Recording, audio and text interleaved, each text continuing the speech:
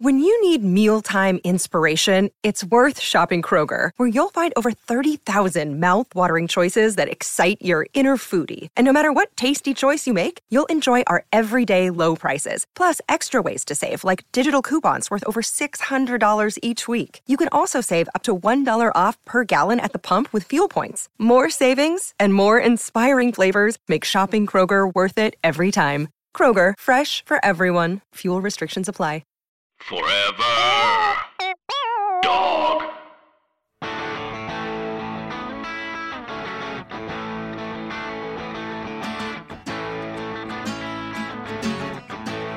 I used to think that this was my town. What a stupid thing to think. I hear you biting off a breakdown. I myself am on the brink. I used to want to be a real man. I don't know what that even means. Now I just want you in my arms again, and we can search each other's dreams. What's up, 3Bs? What's up, Diamond Dogs? What's up, Athletic Gerbils? It's Rhea Butcher, the host of this here podcast. It's Three Swings. It's a podcast about baseball and other things. It's Friday the 13th, and we got a big old episode for you. It's not Friday the 13th where you are, but we are going to have two guests on this episode. We've got Eric Nussbaum, the author of Stealing Home and Dodger fan World Series champ. And then also Lindsay Adler, beat writer for the Yankees. You've probably heard of them. From The Athletic is going to be on the show. So can you even believe it? I had two guests on an episode of Three Swings. It's barely believable for me. I am having a week, feeling a lot of feelings today. Not sure why, but that's just what's going on. And you know what? I'm doing my best. Going for walks. I got up at 6 a.m. I went for a run this morning. I cleaned my headlights on my car. I'm doing a podcast. Like we're doing what we can. And so, yeah, do what you can. Drink some water, I guess. Wear a mask. Everything that we're going to lock down again. And if we're not mandated to, that's what we're going to be doing, I feel like. We're already doing that. I don't know. I have not done anything outside of being pretty locked down. I have not been in a restaurant. I haven't taken my mask off with people inside. Anybody that has not been tested that numbers more than one person. I've gone to work. It's been pretty wild, and trying to hold out hope and be grateful for what I've got and not spiral out too hard, but it is difficult. So just feeling it today. I'll give you a quick rundown of the baseball stuff that's happened. We've got our awards. Let's get into the awards real quick. The AL MVP, this comes from ESPN, went to Chicago White Sox first baseman Jose Abreu, who won his first AL MVP after batting .317 with 19 home runs and leading the Sox to their first playoff berth in 12 years. Abreu led the majors with 60 RBI and 140 total bases and topped the AL with 76 hits and a .617 slugging percentage. Abreu received 21 of 30 first-place votes from the Baseball Writers Association of America. Cleveland third baseman Jose Ramirez was second with 8 first-place votes, and New York Yankees second baseman DJ LeMahieu, who won the AL batting crown, followed with 1 first-place vote. I mean, that is like a crew. I would take any of those dudes in a first draft. You know what I mean? Jose Ramirez seemed like he was maybe going to run away with it, but I'm glad that it went to Jose Abreu. He was the 2014 AL Rookie of the Year and is a 3-time All-Star. He became the 4th White Sox player to win the AL MVP, joining Frank the Big Hurt Thomas, 93-94, Dick Allen, 1972, and Nellie Fox in 1959. Abreu was the 3rd Cuban-born player to be named MVP, along with Jose Canseco and Voyo Versailles. And then the NL MVP went to, you guessed it, Atlanta first baseman. So we got 2 first basemen this year. Freddie Freeman, who won his first NL MVP after batting .341 with 13 home runs and 53 RBI and leading the majors with 23 doubles and 51 runs. Freeman led Atlanta to their 3rd NL East title in a row and their first NLCS berth since 2001. Freeman received 28 of the 30 first-place votes. Dodgers outfielder Mookie Betts received the other 2 first-place votes to finish second, and Padres third baseman Manny Machado came in third. This marks the first time since 2006 that first baseman won both MVP awards when the Twins' Justin Morneau and Phillies' Ryan Howard won. Also of note, both players received MVP hardware. Their trophy, that's the word I was looking for, does not have Kennesaw Mountain, his name on it this year. And Freddie Freeman suggested that it should be changed to the Frank Robinson Award, MVP award, because he's the only player to have won the MVP in both leagues. And I think that soon, within the next couple of years, you will see another name added to that list. And he does play in Los Angeles currently. So that's just some progress. Whether, I saw some back and forth on Twitter about whether Kennesaw Mountain was the belligerent racist that he has been claimed to be and all these things. And that's the reason.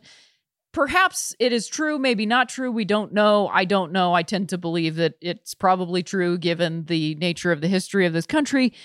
Even if that was somehow not true, perhaps things just need to change every now and then. And we should maybe make the most valuable players trophy an award given in the spirit of another player as opposed to a manager.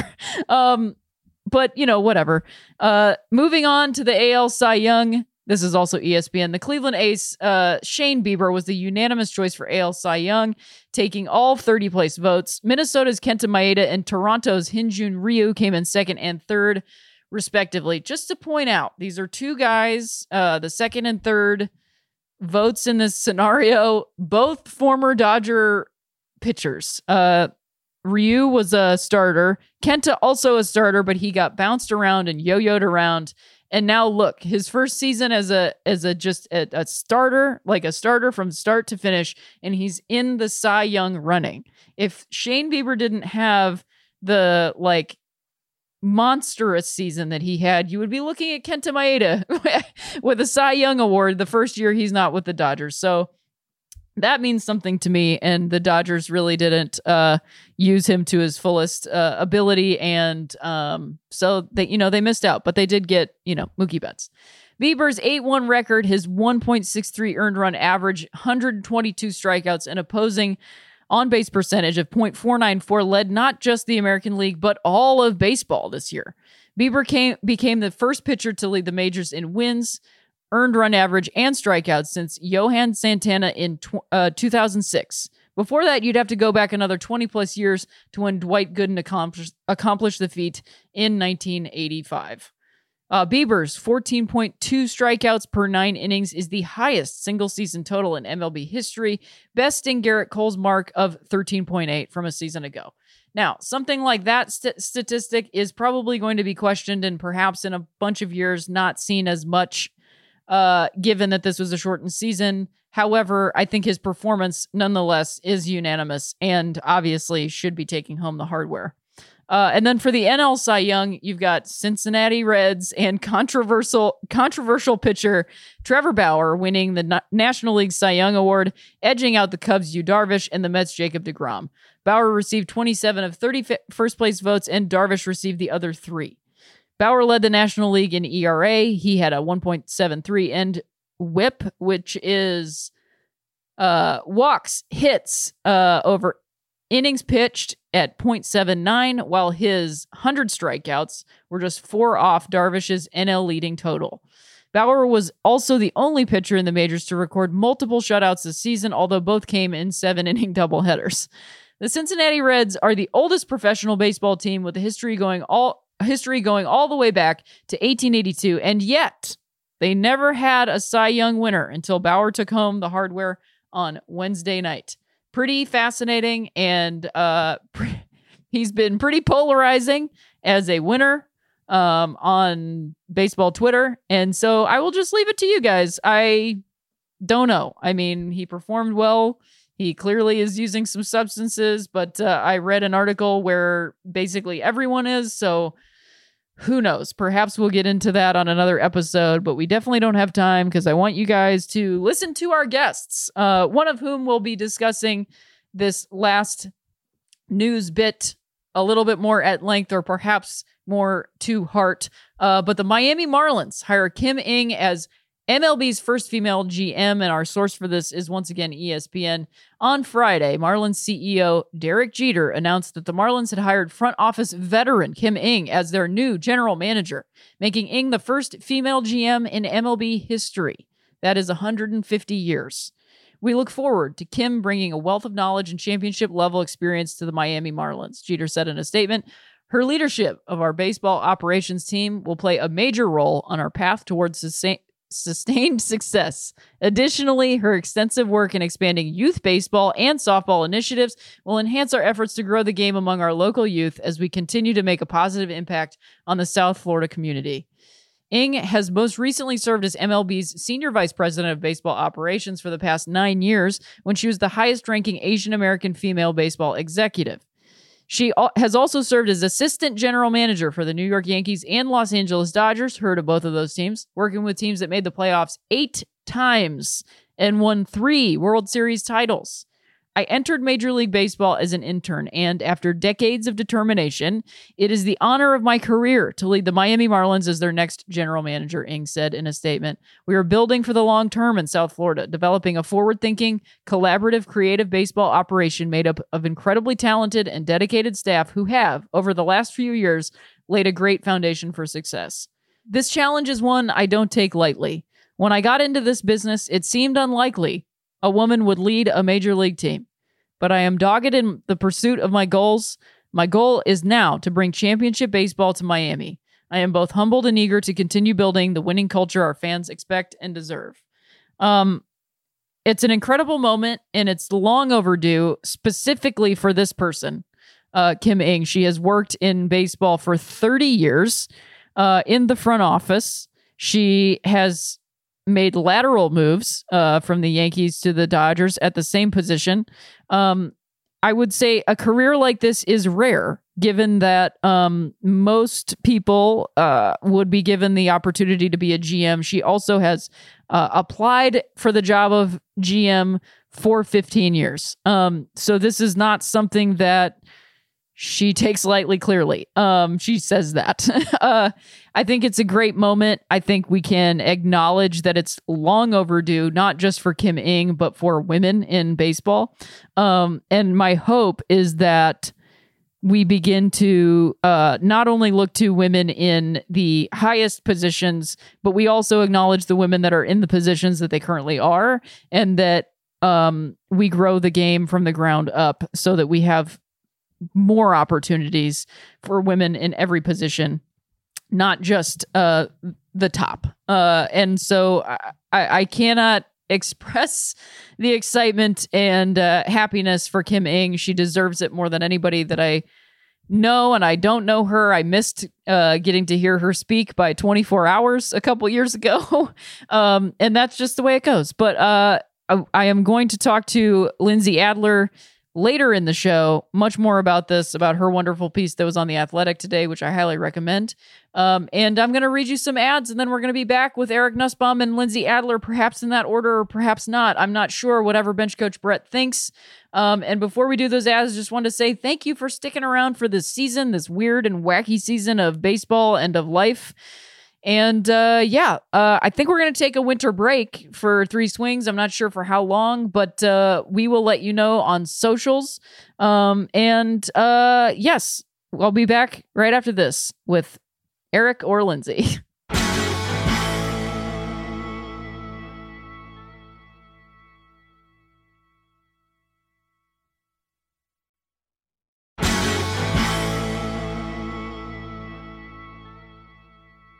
Lindsay Adler, everybody. Welcome to the show, Lindsay. Thank you. Thank you. Yeah, it's so great to have you here. I read you all the time on Twitter and on The Athletic. And are you the beat reporter for the Yankees for The Athletic? That's the correct title? Hell yeah. Yep. That's very cool. Do people tell you that that's cool? Because I think it's very cool. Yes. Yes. People do think it's very cool. Yeah, I'm sure that it's also very annoying, just like every other job, but I feel like it's a very cool thing to be, you know? I don't know. It's fine to be annoyed at a cool job, I think. Yeah. Actually, Lindsay, I agree. There's a way that actually Yankees assistant GM Gene Afterman describes it. She says that she wanted to be an actress, I think, and her father always told her, there's a lot of people working unglamorous jobs in glamorous industries. And she says that applied to her aspirations as an actress. It applies to the feeling of working in baseball. And I think that's kind of what it is unglamorous roles in a very glamorous industry. Absolutely. I mean, I love that. I'm gonna keep that one too. So big news today, specifically the day that we're recording this, on Friday the 13th, no less. A bit of a witch's holiday. A big barrier, I guess, or big thing, whatever you want to call it. Baseball has done something they have not yet done, but now we can say that they have. They have hired a woman as a general manager of a Major League Baseball team. And do you want to give us the rundown of the person that they chose and who chose them? Yeah, so Kim Ng has worked in baseball literally my entire lifetime. She started... That's so bonkers, Lindsay. I know. A couple of people have told me that I'm not allowed to say that anymore, but it's... No, I mean, I think you should keep saying... It's for scale. It's absolutely for scale, because I feel like I was 8. I was an 8-year-old child. I am almost 40, and this woman has been working in baseball that long. That's a good scale, I think. Yes. So she started as an intern with the White Sox in 1990, and then in 1998 she was hired as an assistant GM with the New York Yankees. She was the first female assistant GM, I believe. And then in 2001, a lateral move to assistant GM of the Dodgers. And then in 2005, the Dodgers had a GM opening. That was the first time she interviewed for a GM role. And she stayed with the Dodgers for a while. After she did not get that job, she lost it to Ned Colletti. Okay, just going to move on. And sure, yeah. At this point, she's been working as, I think, the executive vice president of baseball operations for Major League Baseball at their league office. So she's going back to the club side after being with Major League Baseball for a while. So it's, she's really been involved in baseball operations for, basically as long as I can remember news events. And then has been interviewing for GM jobs, or at least kind of raised as a potential candidate for 15 years, which just feels nuts.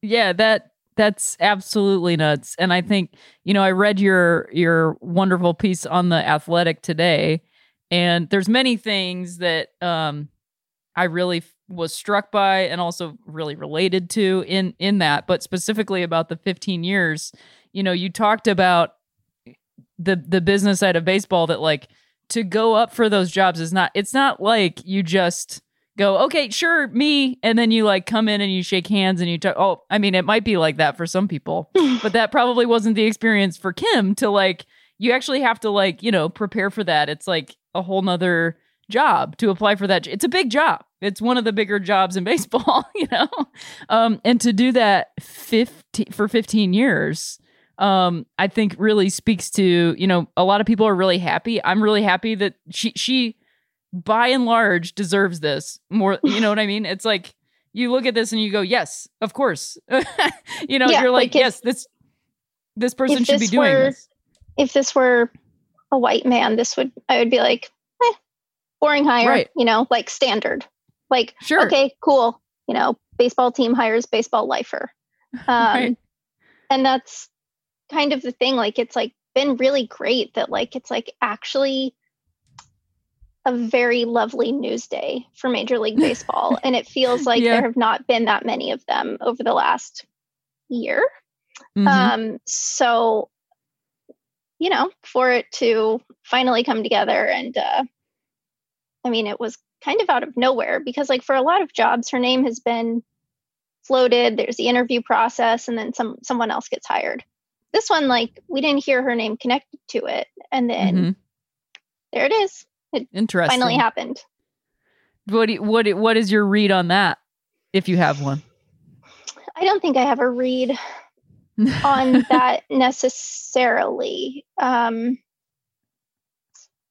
My worry is that maybe in the past it's kind of been like, look at this diverse group of candidates we're interviewing, but I don't know. I can't speak to it, but that's really kind of the thing, isn't it? You never really know with these things. You never really know how seriously someone is looking at you versus how seriously someone is looking at a tokenism box, which I hope has not been her experience.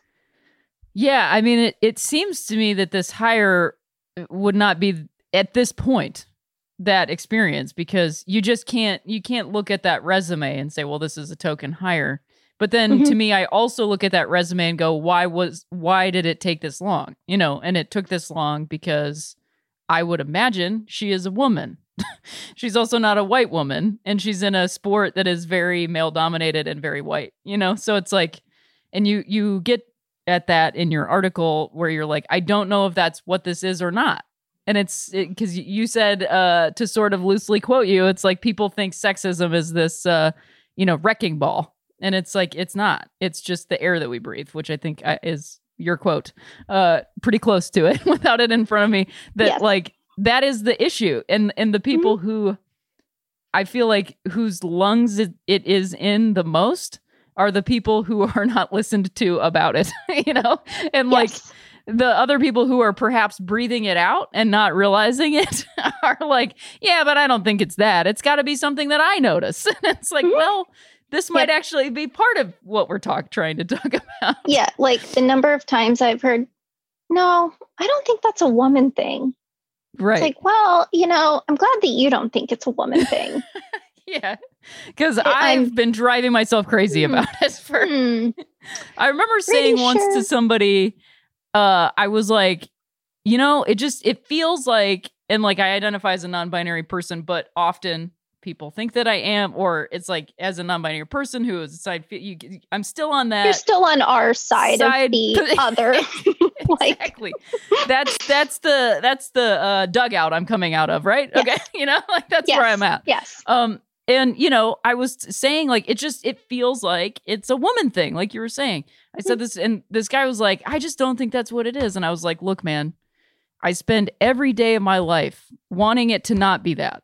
So if I tell you that's what it is, I've exhausted every other option. Yes.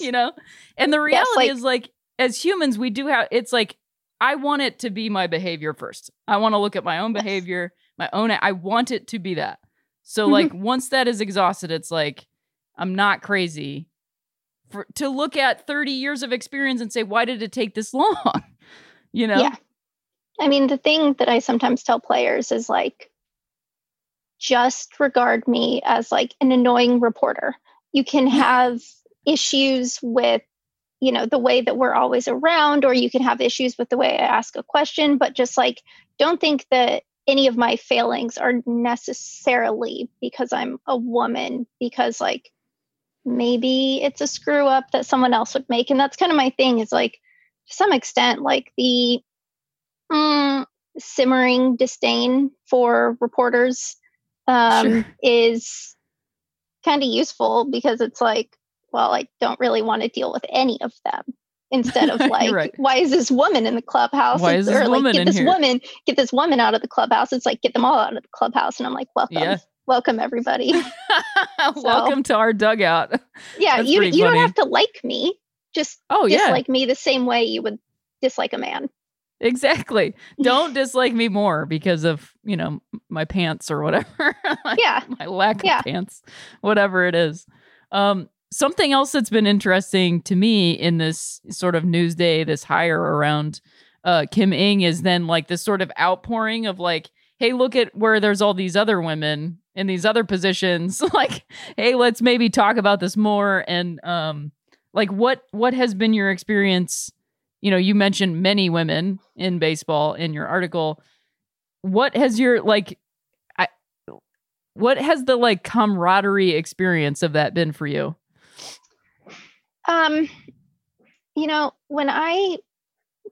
So last season I wrote a profile of Gina Afterman, and I'm pretty sure it was the first time that a woman had done one. And it came from a 2-hour conversation that we had in her office over the off season. And it wasn't, I don't think it was my most professional moment, because I think to some extent I was basically asking her, how do I survive? How do I make it? Like, when will these small things stop bothering me? And sometimes her answers were, those things will never stop bothering you. Sometimes her answer was, you'll just come to think that everyone around you is a dumbass except for you, or, something along those lines, and she said that she has, so she's close with Raquel Ferreira, who is, I believe, an executive VP with the Boston Red Sox. And before today, she was the highest ranking woman in a front office. But they always call each other brother Gene and brother Raquel, because if you're in a man's world, you might as well adapt.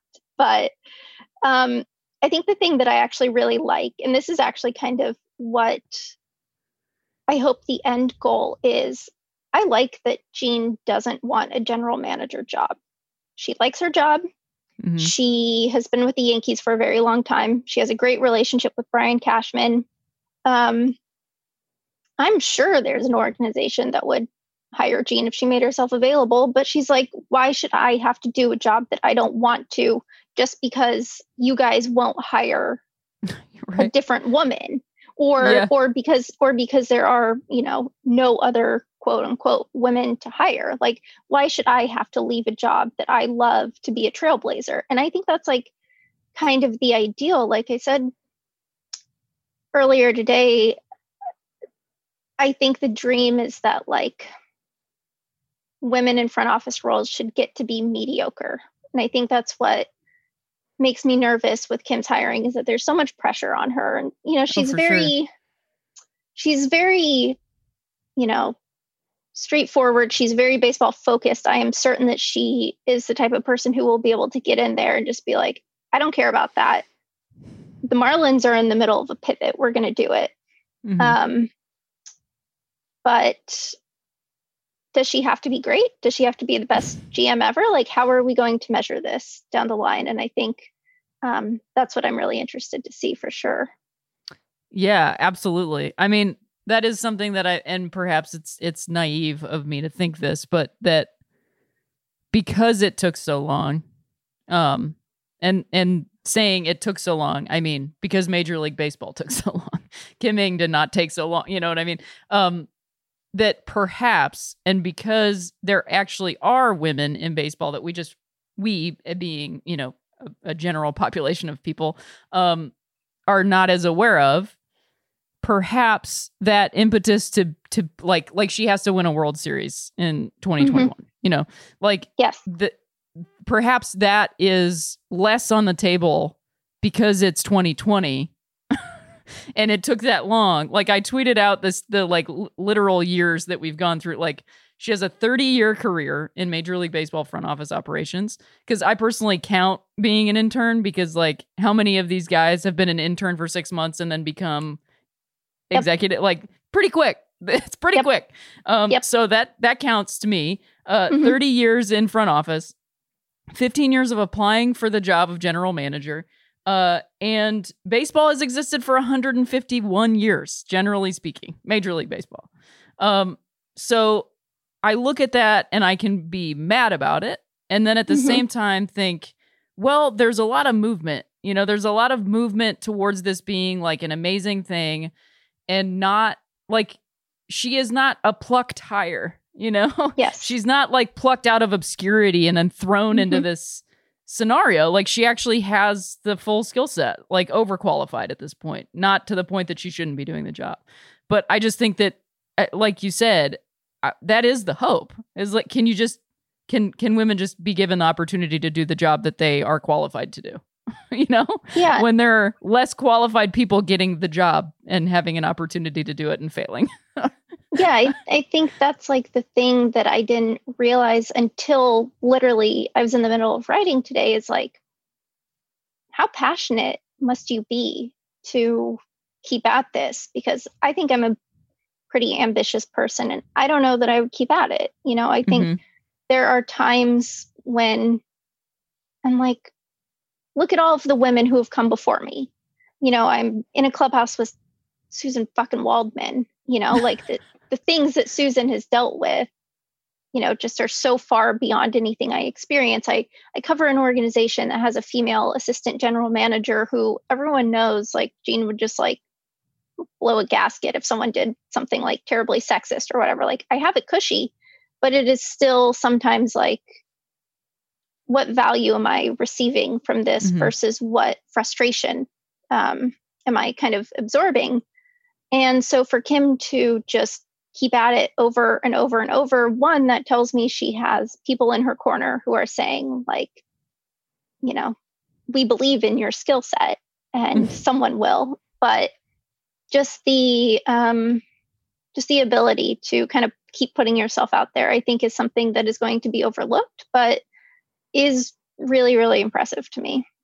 Oh, 100%. And I mean, any sport, is there a sport more than baseball that requires the ability to do that? I don't know. To just like be going, be yes. on a like 0 for 49 streak and still be willing to swing the bat. Like, that is what shows me that, like, it doesn't actually matter what she does with the Marlins. And I think because of that, she will do really well. I think there's because I've hopped on and off Twitter today because it just is feeling like a day that I should not be on that thing. And it's great. And like, I see people saying terrible shit and I'm like, they're always going to say this. The thing that's different right now is that there are people, specifically like white guys, who are like, this is amazing.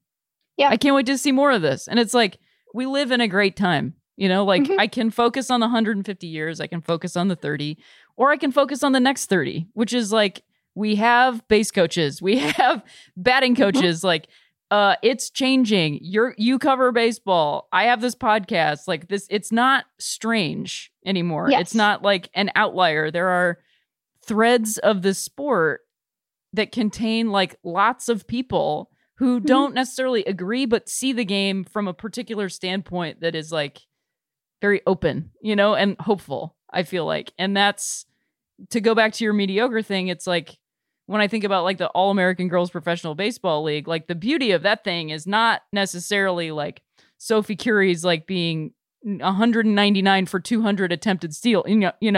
It's actually like the women I don't know who hit 200, like, that they got to get paid to hit 200. Like, I'm sorry, we have to have farm hands. Like, yeah. There has to be somebody that's got to like step in the box when Sophie's tired or whatever. It's like, the opportunity, possibility, not only at the top, where it really counts, and then trickles down if you fail. Yes. To be the proof that, we can't do that, Yeah. Like, I started covering sports as an intern in 2014, like March 2014. And if this had happened then, the reaction would be completely different.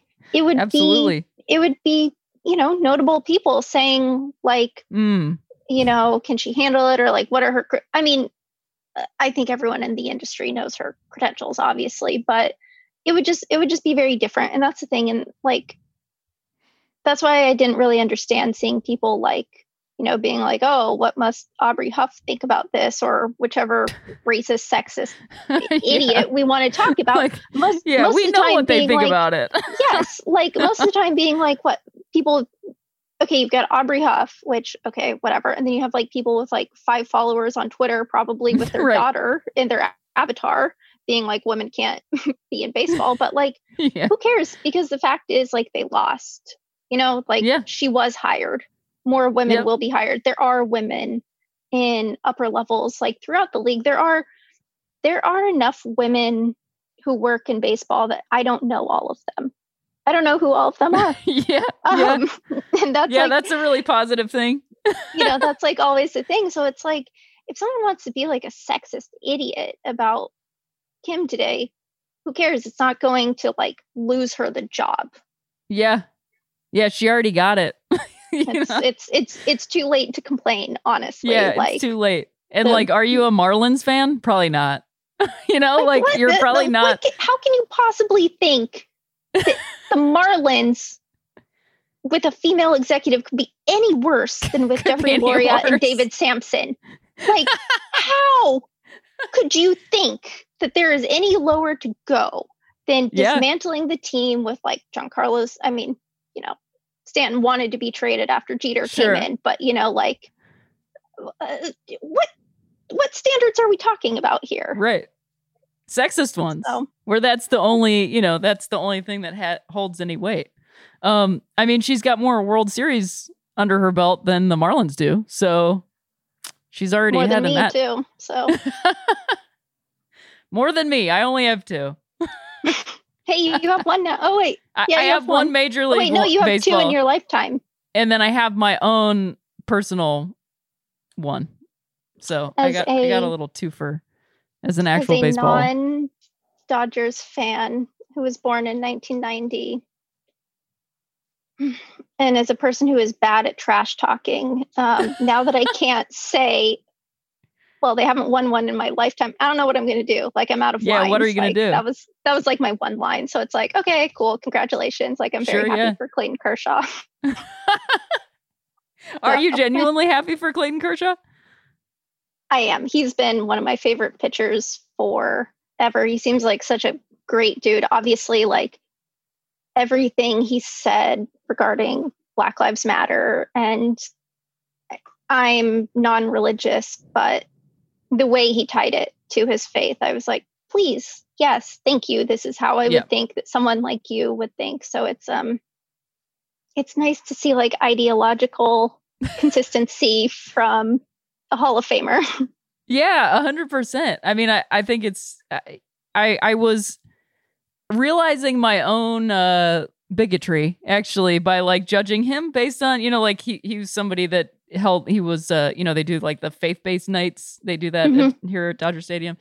And I got in my own judgment about it, like making assumptions that, he had beliefs and feelings that, based on previous experience with other Major League Baseball players. But then I realized I'd never heard him quoted about anything like that. And he really just, sort of practiced his faith as a person. And, as you said, that those moments, it's like, oh, this is a cool thing. This is that as a cool thing, as opposed to like a not cool thing that has been our experience in this game for a long time. So I'm very happy for him. It would have been a very sad story if he never got there. Just a really sad baseball story. I can't do it again. I can't do it every single October. I just please, I mean, enough. Put him out of his misery. We've all suffered. He's suffered. We're all suffering. We're all just waiting for the like wire photos of him sitting sadly on the bench, just like skip to the end. Skip to the part where he's holding a World Series trophy. I can't handle it anymore. We finally got it though. What was your experience of this World Series this year? If you had one. I thought it was I really loved it. I thought it was really good. Yeah, I thought it was really great baseball. I watch the Rays all of the time, and I still think it's easy to underestimate them because I don't think they necessarily, because they're a team that pitches well, but has a slow offense. So that's the epitome of winning a bunch of 2-run games. So it's like hard to, it's like the Yankees, the pitching is always kind of shaky, but they're hitting home runs. So there's a lot of action, but, it was definitely interesting to see how the Rays went through it. And I feel like despite not being a Dodgers fan or a Dodgers beat writer, I'm intimately familiar with the Dodgers experience in October. And so it was cool to see how it's kind of changed and how it finally came together. And I'm just tired of watching baseball from home, though. I'm ready for a vaccine, ready for normalcy. Ready for a vaccine, quote ready normalcy. for some turnstiles. Yeah, exactly. Something. I'll definitely be like at Dodger Stadium in a mask whenever that happens. I'm not going to be, we'll see. Open air. My personal choice. Those seats are close. Yes. Those seats are very close. So I guess the last thing from your article, and I felt like it was like the kicker in your article that I felt like was, kind of important. That like somebody in the clubhouse saw your experience online and then brought it to you and sort of like, what was that experience like? And did you feel any relief in that moment? I guess is what I wanted to get to. Yes. Yes. We were in St. Petersburg, and I don't remember what the circumstances were. It was just some dude who was like, they all run together.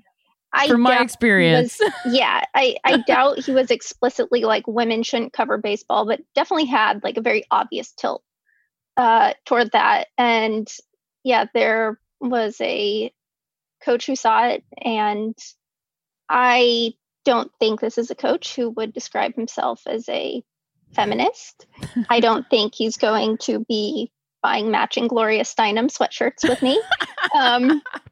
But it doesn't matter, because in baseball, like ultimately all that matters to these people is winning and, putting in the hard work. And so that's kind of what I said, like the grind has no gender. And he was like, I don't get it. These people are questioning your knowledge, but I see you all the time, like asking us questions, trying to get a better understanding. And it meant so much more to me coming from him than some like simpy wife guy being like, don't listen to the like sexist haters. Like it was really one of those things where it was like, okay, I see that the work that I'm doing negates, at least to some people, the effects of my gender, of my, gender presentation even. And it was a big relief. And it really is like a story that I have told pretty much everyone in my life, because it is just nice to be graded on the results of my work and the results of my work ethic. And if I get something wrong, I get something wrong. And it is nice to be seen as a person who does the work, but also as a person whose worthiness of being in a clubhouse is based on my ability to do the work. So yeah, that was definitely a big relief. Well, Lindsay, I'm really glad to hear that story. I was really grateful to read it, and like, I'll be a simpy wife guy and just say like, I see how hard you work. Like, I'm not in the clubhouse, but like I cannot remember what season it was, because it's hard in a pandemic to remember. But I just remember reading one of your articles that was literally just a beat report on the Yankees. And I was like, this is a beautifully written beat report. And I felt for a moment as though I could hear your typewriter, not your computer. But it was like, as I was reading it, I could just see and feel this like just moment of baseball that is long gone. I could feel it in your words. And like, I am just so grateful for that. And it's just a really cool thing. And it's, I don't know, I'm just really grateful to get to share this art with you, this sport and this art and this space. And it's just very cool. And, it's hard in this pandemic to find silver linings, but it's like, what a time to be alive. We both get to watch this thing, and we both get to watch Kim Ng be a general manager. Like, the time is now. No better time than the present, Here we are. We're not going backwards. I've used a lot of this season as a creative writing exercise. I'm like, it's a pandemic. I'm going to write whatever lead I want. So I love it. That's where we're going. Amazing. into full flourishy nihilism. Yes. I love full flourish nihilism. It's the best kind. Well, Lindsay, I can't wait to keep reading you. You're honestly the reason I subscribe to The Athletic. So tell your supervisors that, if that's the thing. Tell them that's why I pay them money to read your articles. And I don't even follow the Yankees, but I read your stuff. And so let everybody know. You want to let everybody know where to like follow you or best keep track of you? Or Sure. Theathletic.com/Yankees. It's mostly me. Twitter.com/Lindsay Adler. Lindsay with an E. And I think that's it. And then also Amazing. On the streets of Brooklyn. On the streets of Brooklyn with your adorable dog. Mm-hmm. Walking my dog. Yeah. Walking your dog. Awesome, Lindsay. Well, thanks so much for being on the show. I hope you have a great rest of your Friday the 13th. Thank you. You too.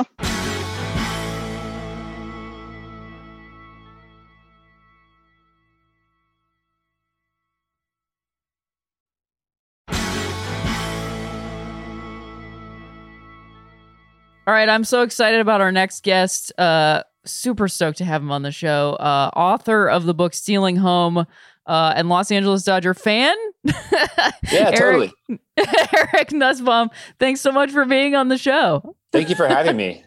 Yeah, absolutely. I like to put, fan in quotations and question marks all the time because I feel like it's such a confusing, as an identity, it can be a weird label. You know what I mean?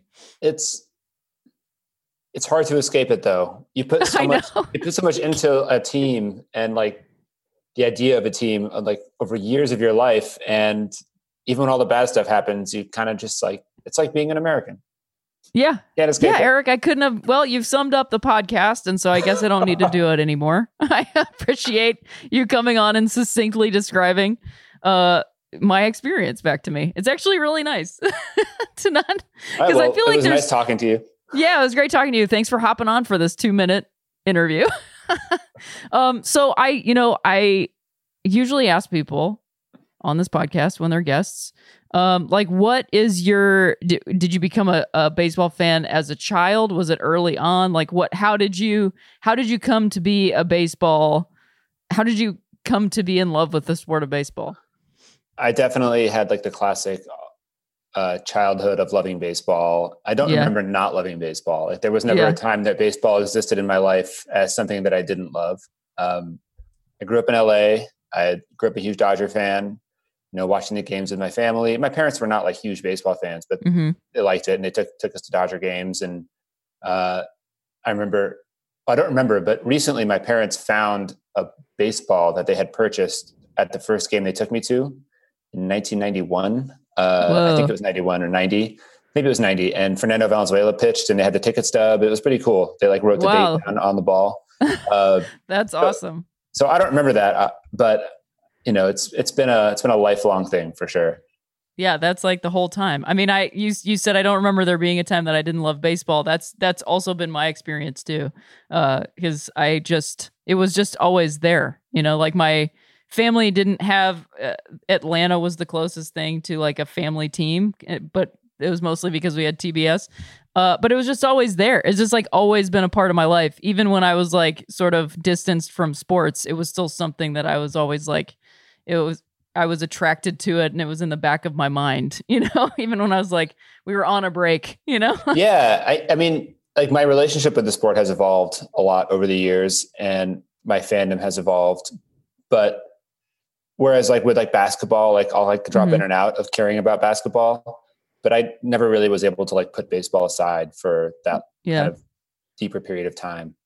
What do you think it is about baseball? Because that's my experience too. I played basketball. I love basketball, love it, but I don't have the same relationship with basketball or any other sport that I do with baseball. And it sounds like you have a similar experience. What do you think it is about baseball versus like literally every other sport? God, I wish I could answer that question. The vibes, I like the way it feels and looks and smells. I like watching it and playing it. I like the history of it and just how weird baseball is. I think probably ultimately it's that.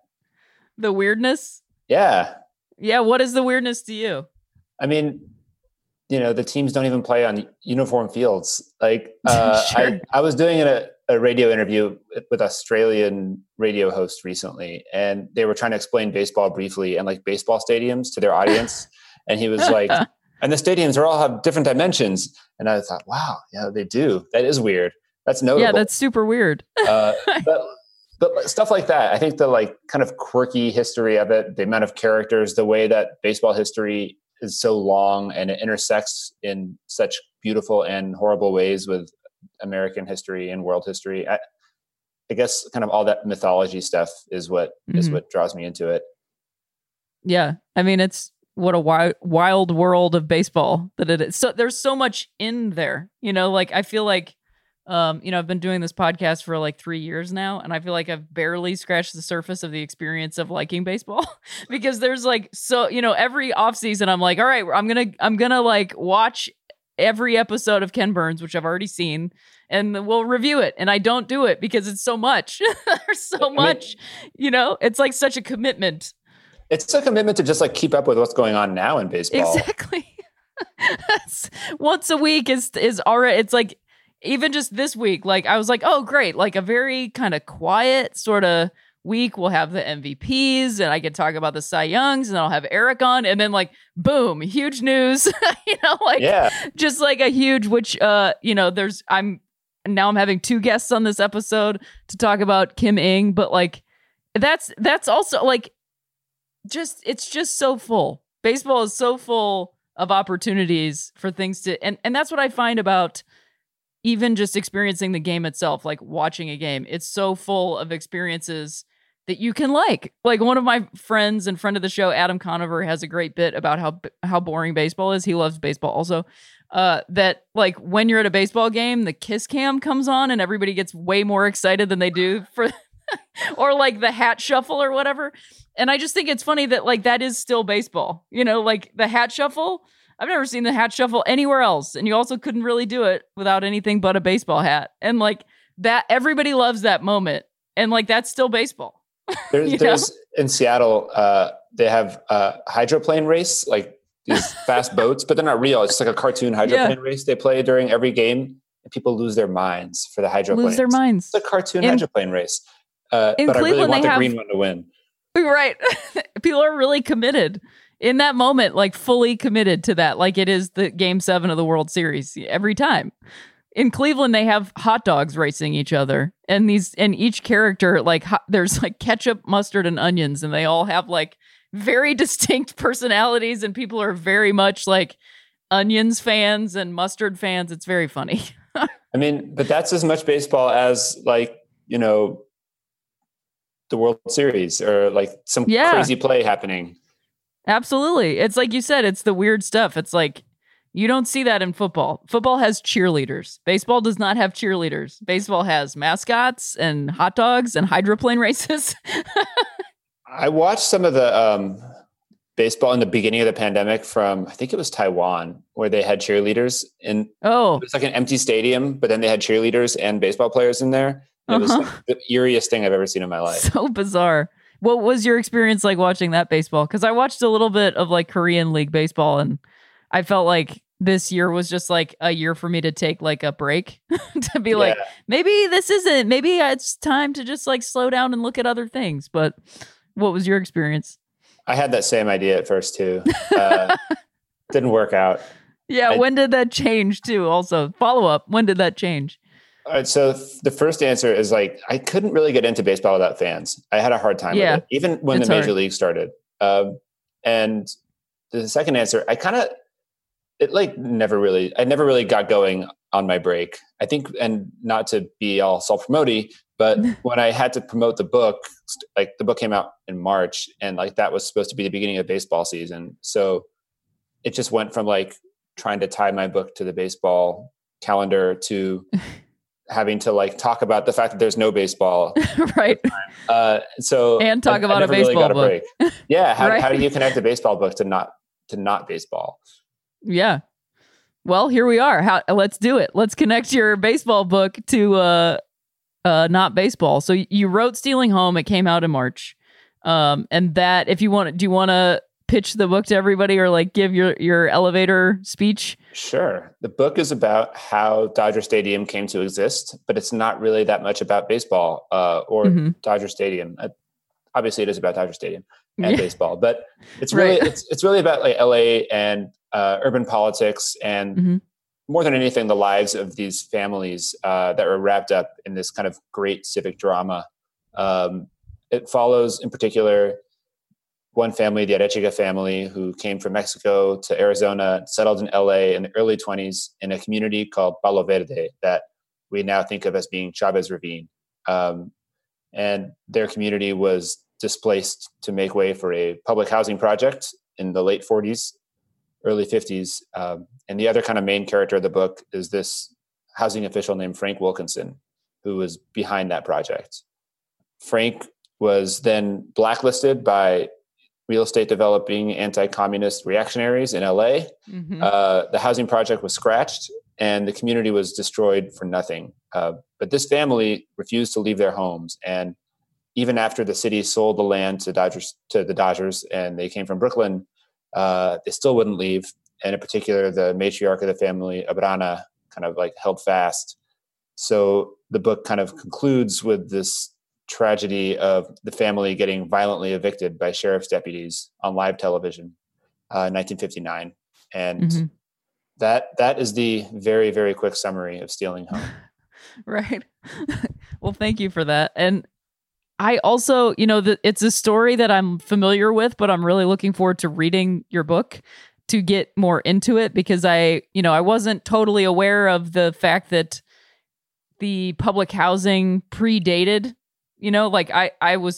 my sort of naive understanding was like, this baseball team swooping in and stealing, this kind of thing. But it's so wild to really, especially like with your book coming out in March and then where we are now in Los Angeles specifically, the fact that those same things are still going on, even though it's not like necessarily for a baseball stadium, but the fact that like red baiting is still like incredibly popular in Los Angeles, this city that's supposed to, like from the outside and even from the inside is supposedly, this like liberal blue haven. But when you start to really read and like look at things, you realize like, oh shit, there's like way more at play than this. Like nothing is ever settled. And in my mind, very much a baseball game, because it's, as Yogi Berra once said, it ain't over till it's over, that like anything is possible. Game 4 proved that to us too, that like just because it looks a certain way doesn't mean it is that way, Yeah, I mean, LA, and one of the things I learned writing the book, was that it was, just a very conservative place for a long time. Like the idea we have of like a progressive LA now it's a new one. LA in the 50s was still largely kind of dominated by this like white Protestant mm-hmm. base of powerful men and their constituents. Like it was not a welcoming place for people of color. It was, mm-hmm.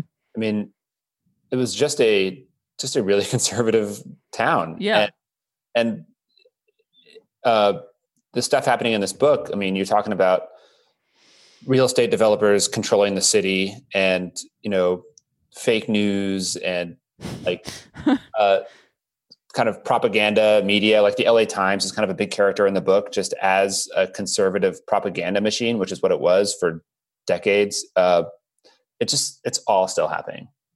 Yeah, you mentioned the LA Sheriff's Department. Like the LA Sheriff's Department right now is, under fire, is not even under a microscope for maybe the first time in quite some time. Like people are actually paying attention to what they do as an entity, and they and the LAPD were essentially like imported from the deep South, like white police officers and sheriff's department. So to then go back to then and like be forcibly removing people essentially for entertainment, is like the epitome of the sort of conservative Los Angeles concept that we just don't associate with here. Like we just think of Los Angeles as like, oh, gay. I don't know what, you know what I mean? It's like everybody's got this idea of what things are. And like, I think that is one thing that I'm grateful for right now, with everything being as like turbulent, one could say, or, sort of all hell breaking loose. It's like, oh, we're actually seeing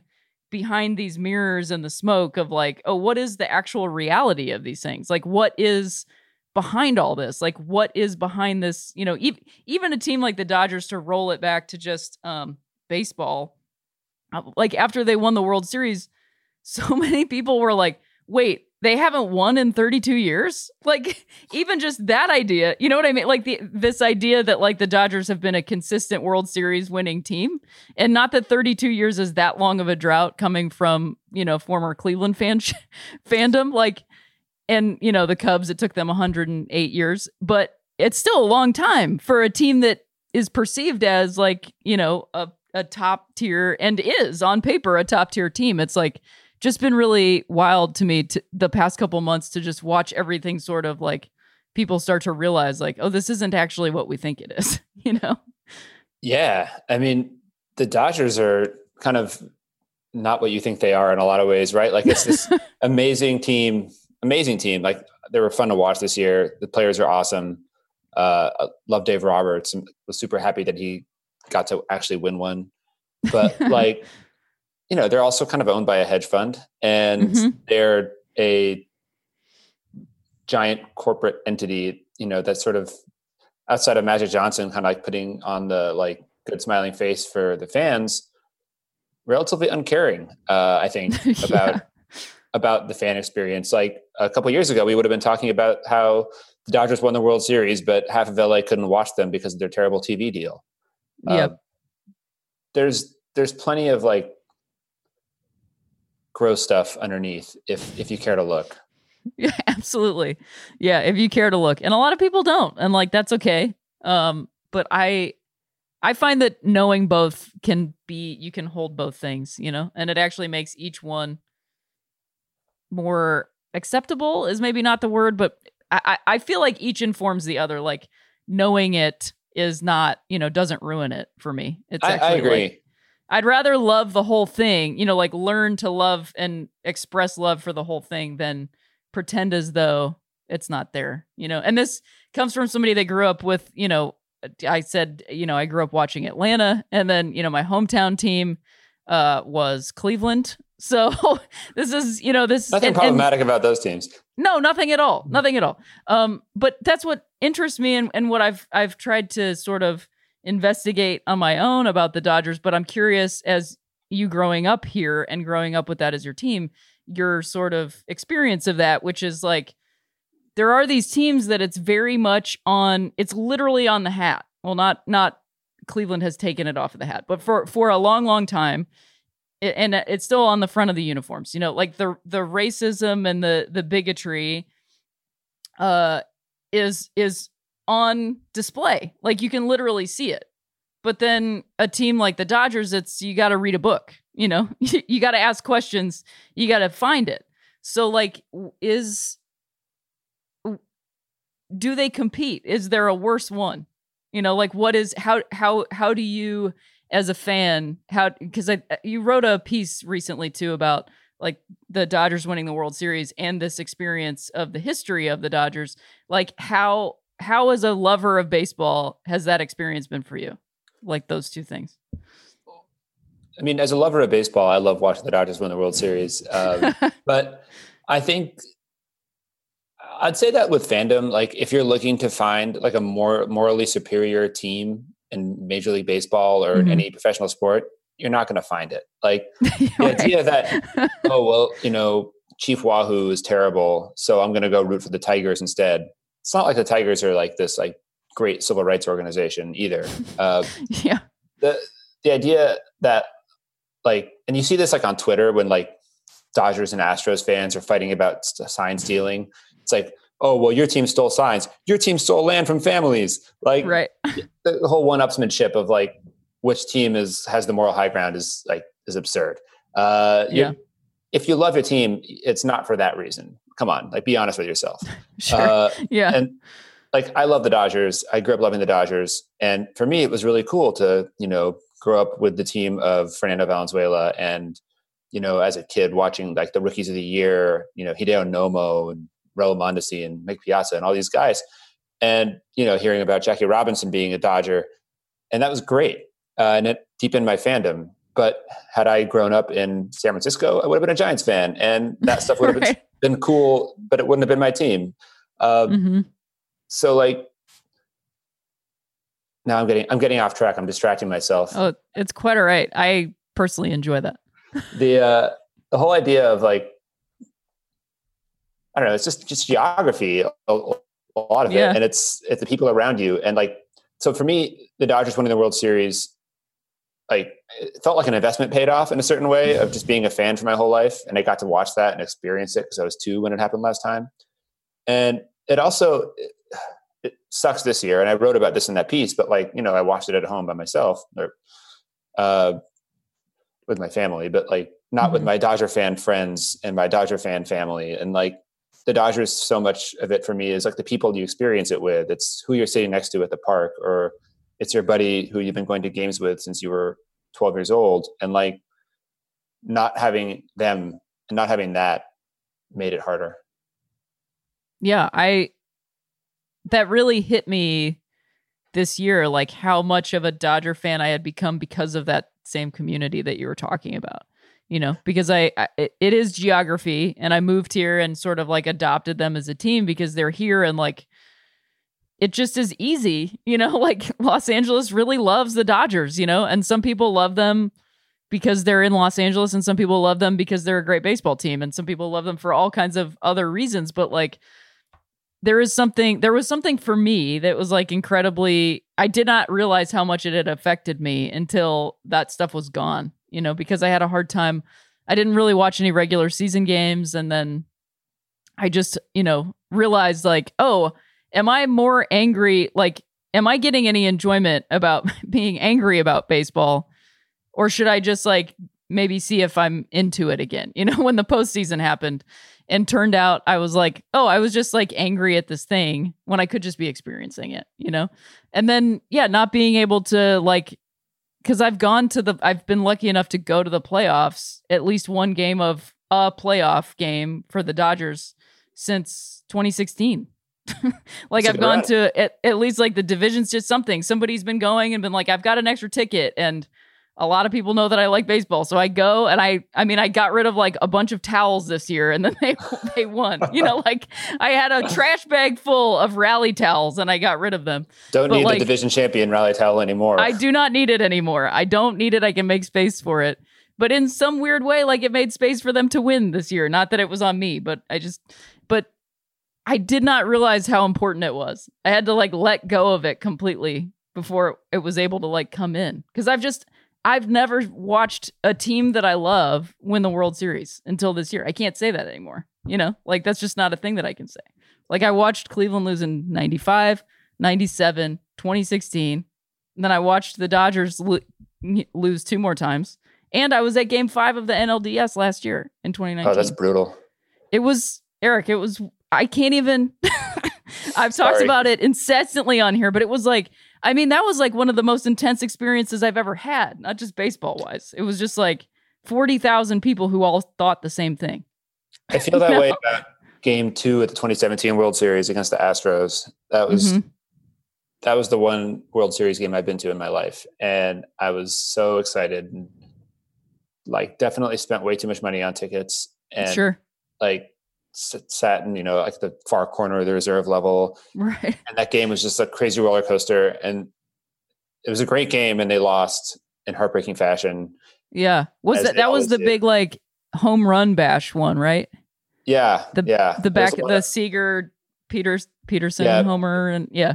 And then the Astros homers off Kenley, and yeah.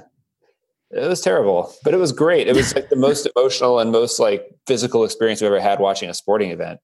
Wow. But now that they've won, I'm wondering how I'm going to feel next year. Is it going to be different? Am I going to have a weight off my shoulders? Do you think you're going to like watch it differently? I mean, I definitely feel that way. I definitely feel like I will, because I'm grateful to that NLDS game for that exact reason. I was like, you know what? There's nothing more they can do. There's kind of no other worse way for them to lose than that game. That was just like it was just like, how did this happen? And I was like, I mean, I'm sure they'll try to find it. And then they did. And Game 4 was like this insane way to lose a baseball game. But I very quickly was able to see the beauty in it, the baseball beauty in that game. But yeah, I just feel like it's a different experience now. Baseball's just a different experience for me. Because I really, truly, honestly thought I was going to be one of those people that just never saw a team that I loved win a World Series. I was just like, maybe this is it. I mean, people were born and died and never saw the Cubs win a World Series. I was like, maybe that's me. I don't know. I live in Seattle. I live in Tacoma. And we've been up here for like a year. So I haven't gotten to a lot of baseball this year because of obvious reasons. But it's definitely an accepted fact. Like my wife's a huge Mariners fan. Her family are huge Mariners fans. like that they're never going to win the World Series and they're never going to see that. And it's just how it is. Like, and it's such a bummer. It's a huge bummer. But I also think never say never, you know? I mean, the Dodgers is a totally different scenario because they do things like get Mookie Betts. But I don't think it's beyond the realm of possibility anymore, you know? No, anything is possible. Anything is possible. If Game 4 can happen, then anything can happen. Yeah. What are your thoughts on Game 4? I mean, they're a lot better. They're a lot more coherent and kind now than they were, that day. I was wrecked by that game. Oof. For how long were you wrecked? Like 24 hours. I mean, once they started, I think that was about how long it took me too. I saw the quote, a quote from Corey Seager that was like, "It's flushed," and I was like, "I believe you." Oh yeah, I think Corey Seager is a man who knows how to flush. Like, that guy, he has that baseball player skill of just like letting stuff go. Yep. Which I wish I had that in my life. I mean, it was crazy. Like it felt inevitable somehow that it was going to go that way. Like when you read a really good like book and you get to the end or a movie and you're like, I didn't see that coming, but it obviously had to happen. Like in retrospect, there's no other way this could have ended. And that's how that game feels to me now. Yeah. And it's real. Luckily, obviously, as you're saying, it's like I can say this. I probably would not say it if it had gone the other way, but it was just some beautiful baseball. Like that, the chaos of baseball is also what brings me to it. You know, there's chaos in other games. That's what sports are all about. But that particular level of chaos, like you just can't even, like there's so many things to point to, and you can roll back through the game and find where it, like the butterfly effect of how that was even created, like the Jock Peterson, like pinch hit, like all those things of like, well, Chris Taylor didn't need to be in center field and Cody Bellinger had a bad back that day. Like all those little things, like where did it start? And thankfully it ended, Finally, every little thing that adds up to make a game is what makes it so cool. And then also the fact that it's so quiet. Like all these little things are happening. You don't realize that they're building to something. They're just kind of building in the background. And then all of a sudden it happens and you're like, oh shit. Oh shit. There happened. It was. Yeah. All along. Right.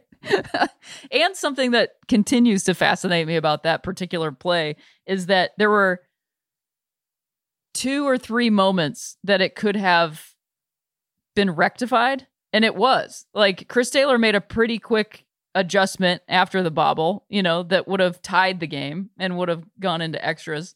Max Muncy slowed the throw down because he saw that Randy Arozarena fell down. So he was like, oh, we've got this. But there was not enough time to communicate that to his catcher. And that was the thing that actually broke it towards the Rays, which is like you have this young catcher who thinks he hears footsteps, that it's like, oh, I just can't, there's nothing I have enough time to slow my throw down, but I don't have enough time to say, Will, it's all right. Yeah. Which is like just such a beautiful, like that's the like humanity of the game that like when we start talking about like robot umps and like all this stuff, it's like you can do that, but humans are still going to be playing it. And so humans are still going to hear footsteps that aren't actually there, Totally. I hate the idea of robot umps, but I hate it too. I just I think that you're right on. Like the imperfections of everything and the human error are part of what makes baseball.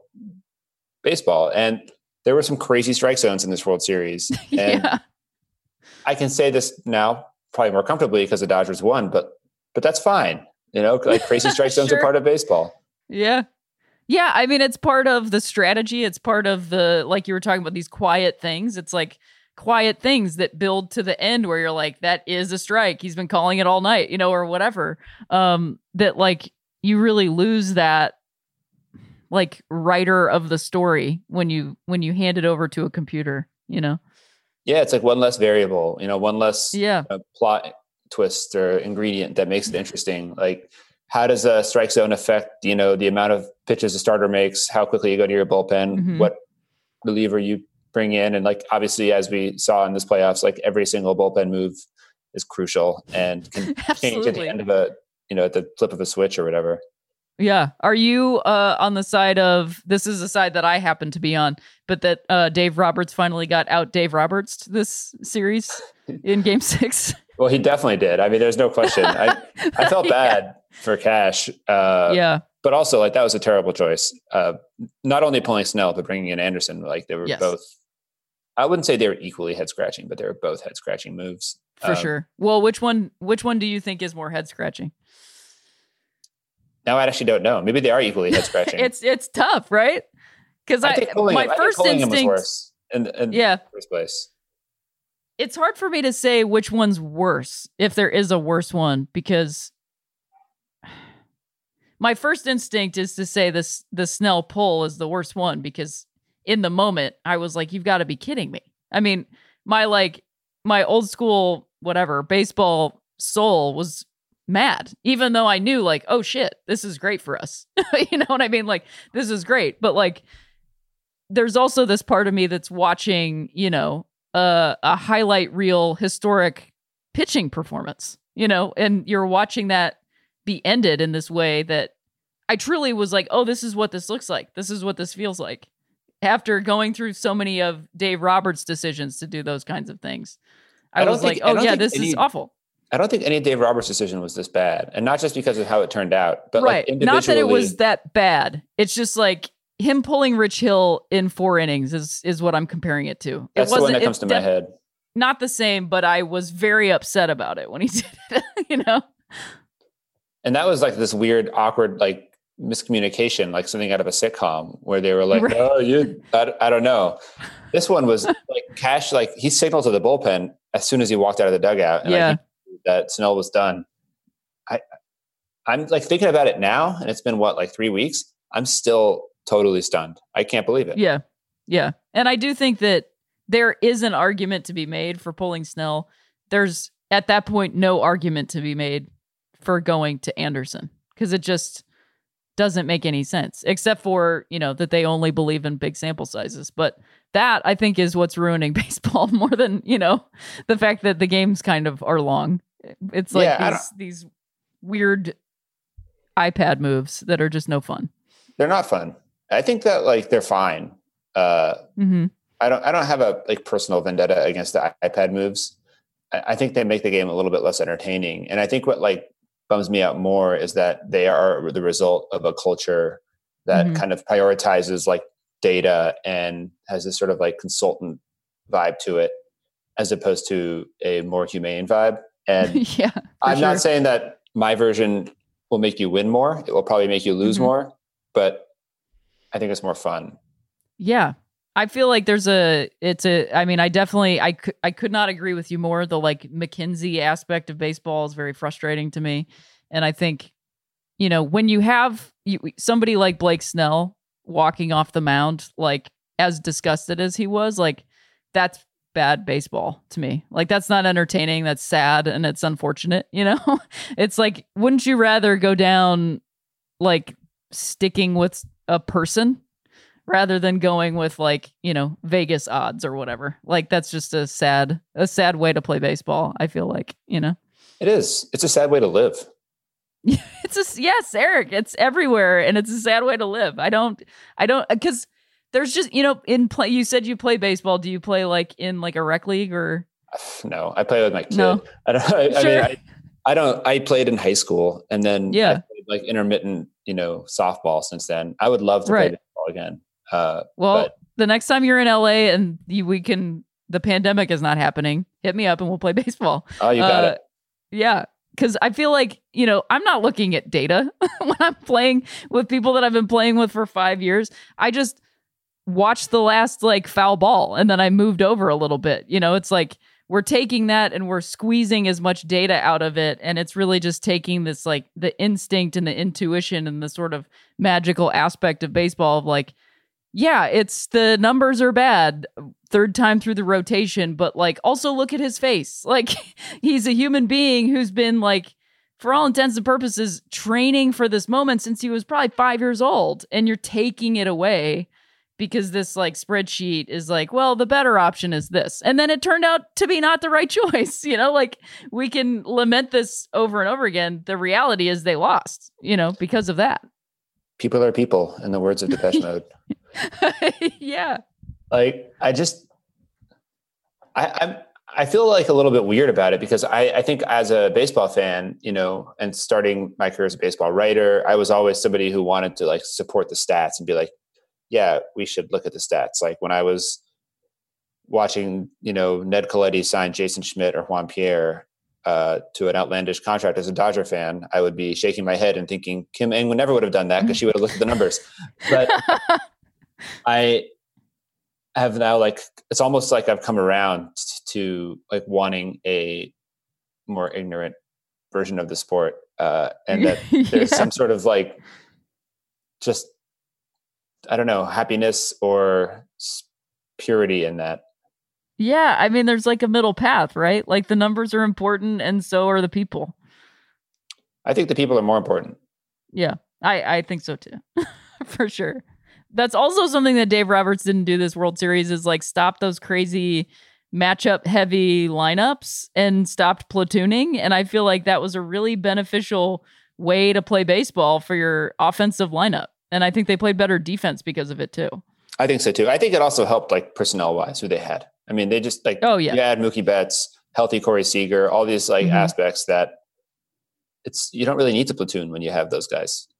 Yeah, 100%. You have not Corey Seager, Cody Bellinger in center field, where he seems destined to have played this whole time. It's like everything's working out pretty good. They're so good. They are really good. It's ridiculous. They're going to be amazing next year too, and probably for years to come.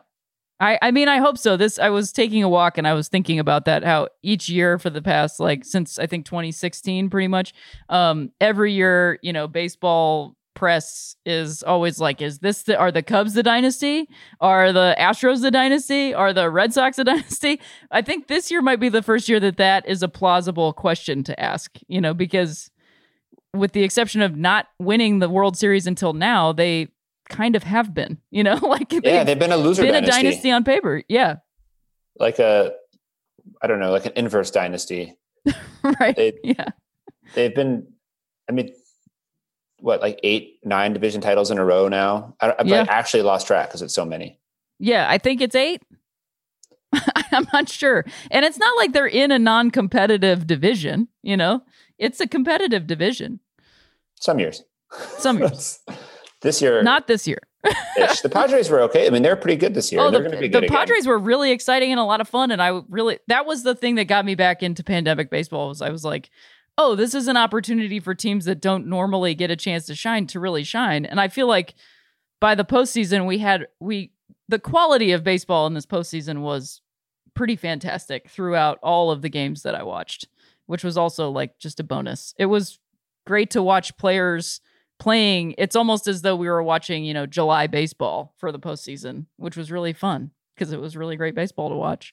It was. I was impressed considering like the kind of season they had, the stoppage, like all the stuff. It could have been really sloppy, and it wasn't. At least not to my eye. Maybe somebody with a more like seasoned scouting, you know, view could say things differently. But I thought the baseball was good. It was exciting. Bless you. Yeah, it was super exciting. I mean, excuse me.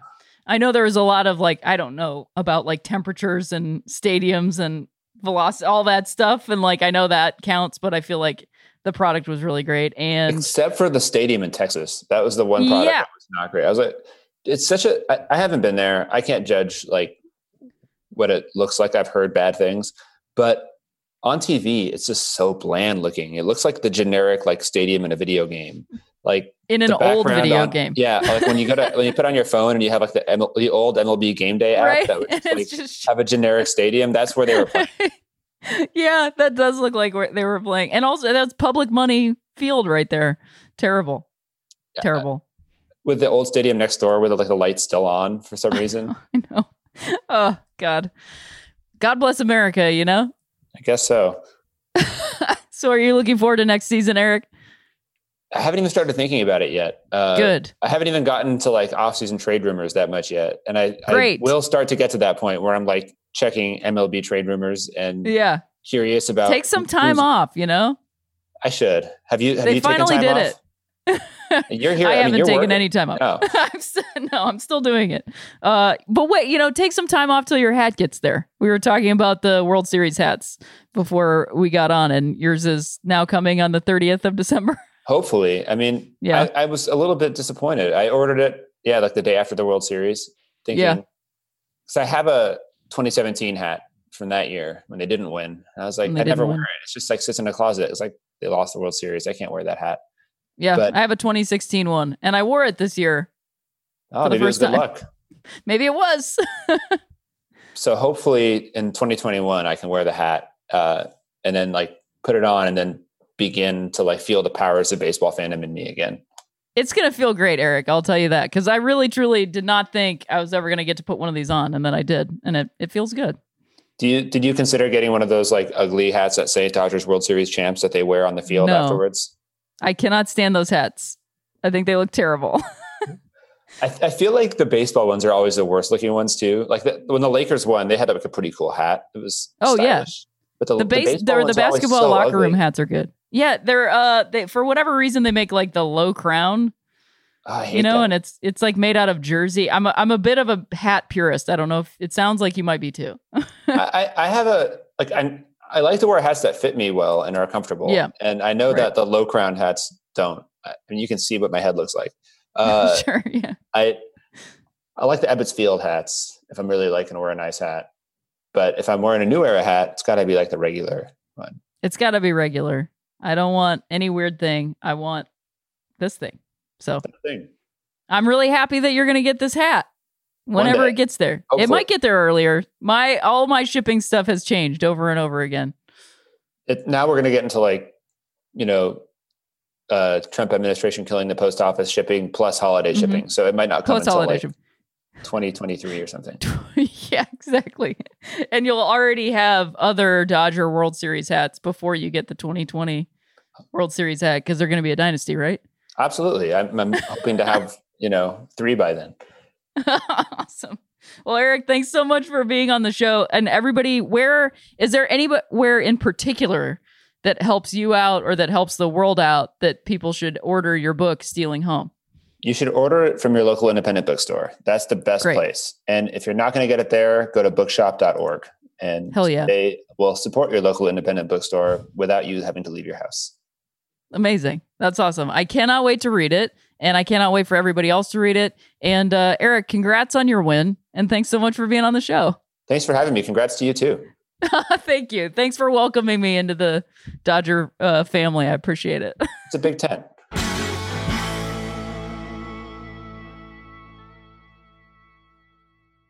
All right, 3Bs. All right, Diamond Dogs. All right, Athletic Gerbils. That's the show. What a great show to wrap up 2020 with. Big thanks to Eric and Lindsay for stopping by the show. And also just something that occurred to me because I'm recording this ending about 24 hours after the beginning, which is time travel I can get behind. Kim Ng is also the first person I've seen to be hired as a GM and have one of the promotional photos that comes through on social media be her in a baseball glove. I so rarely see GMs, in photographs with a baseball glove, potentially playing catch, like look like she was actually playing, not just posing. So that's cool. She also played baseball and softball and just has a really brilliant baseball mind. And I can't wait to see. I just can't wait to see it. I'm really excited about it and long overdue, but absolutely worth the wait. So it's very cool. Very excited about it.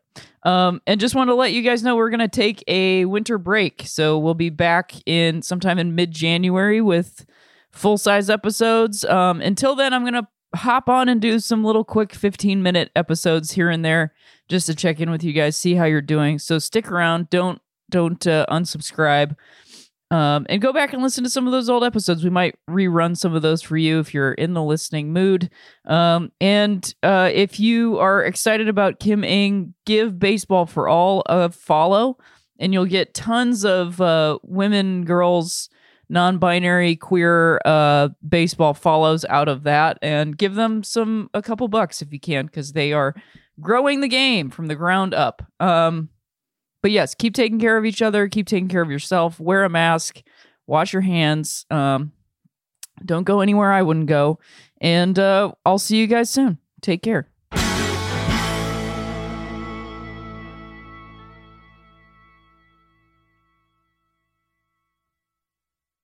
Forever Dog.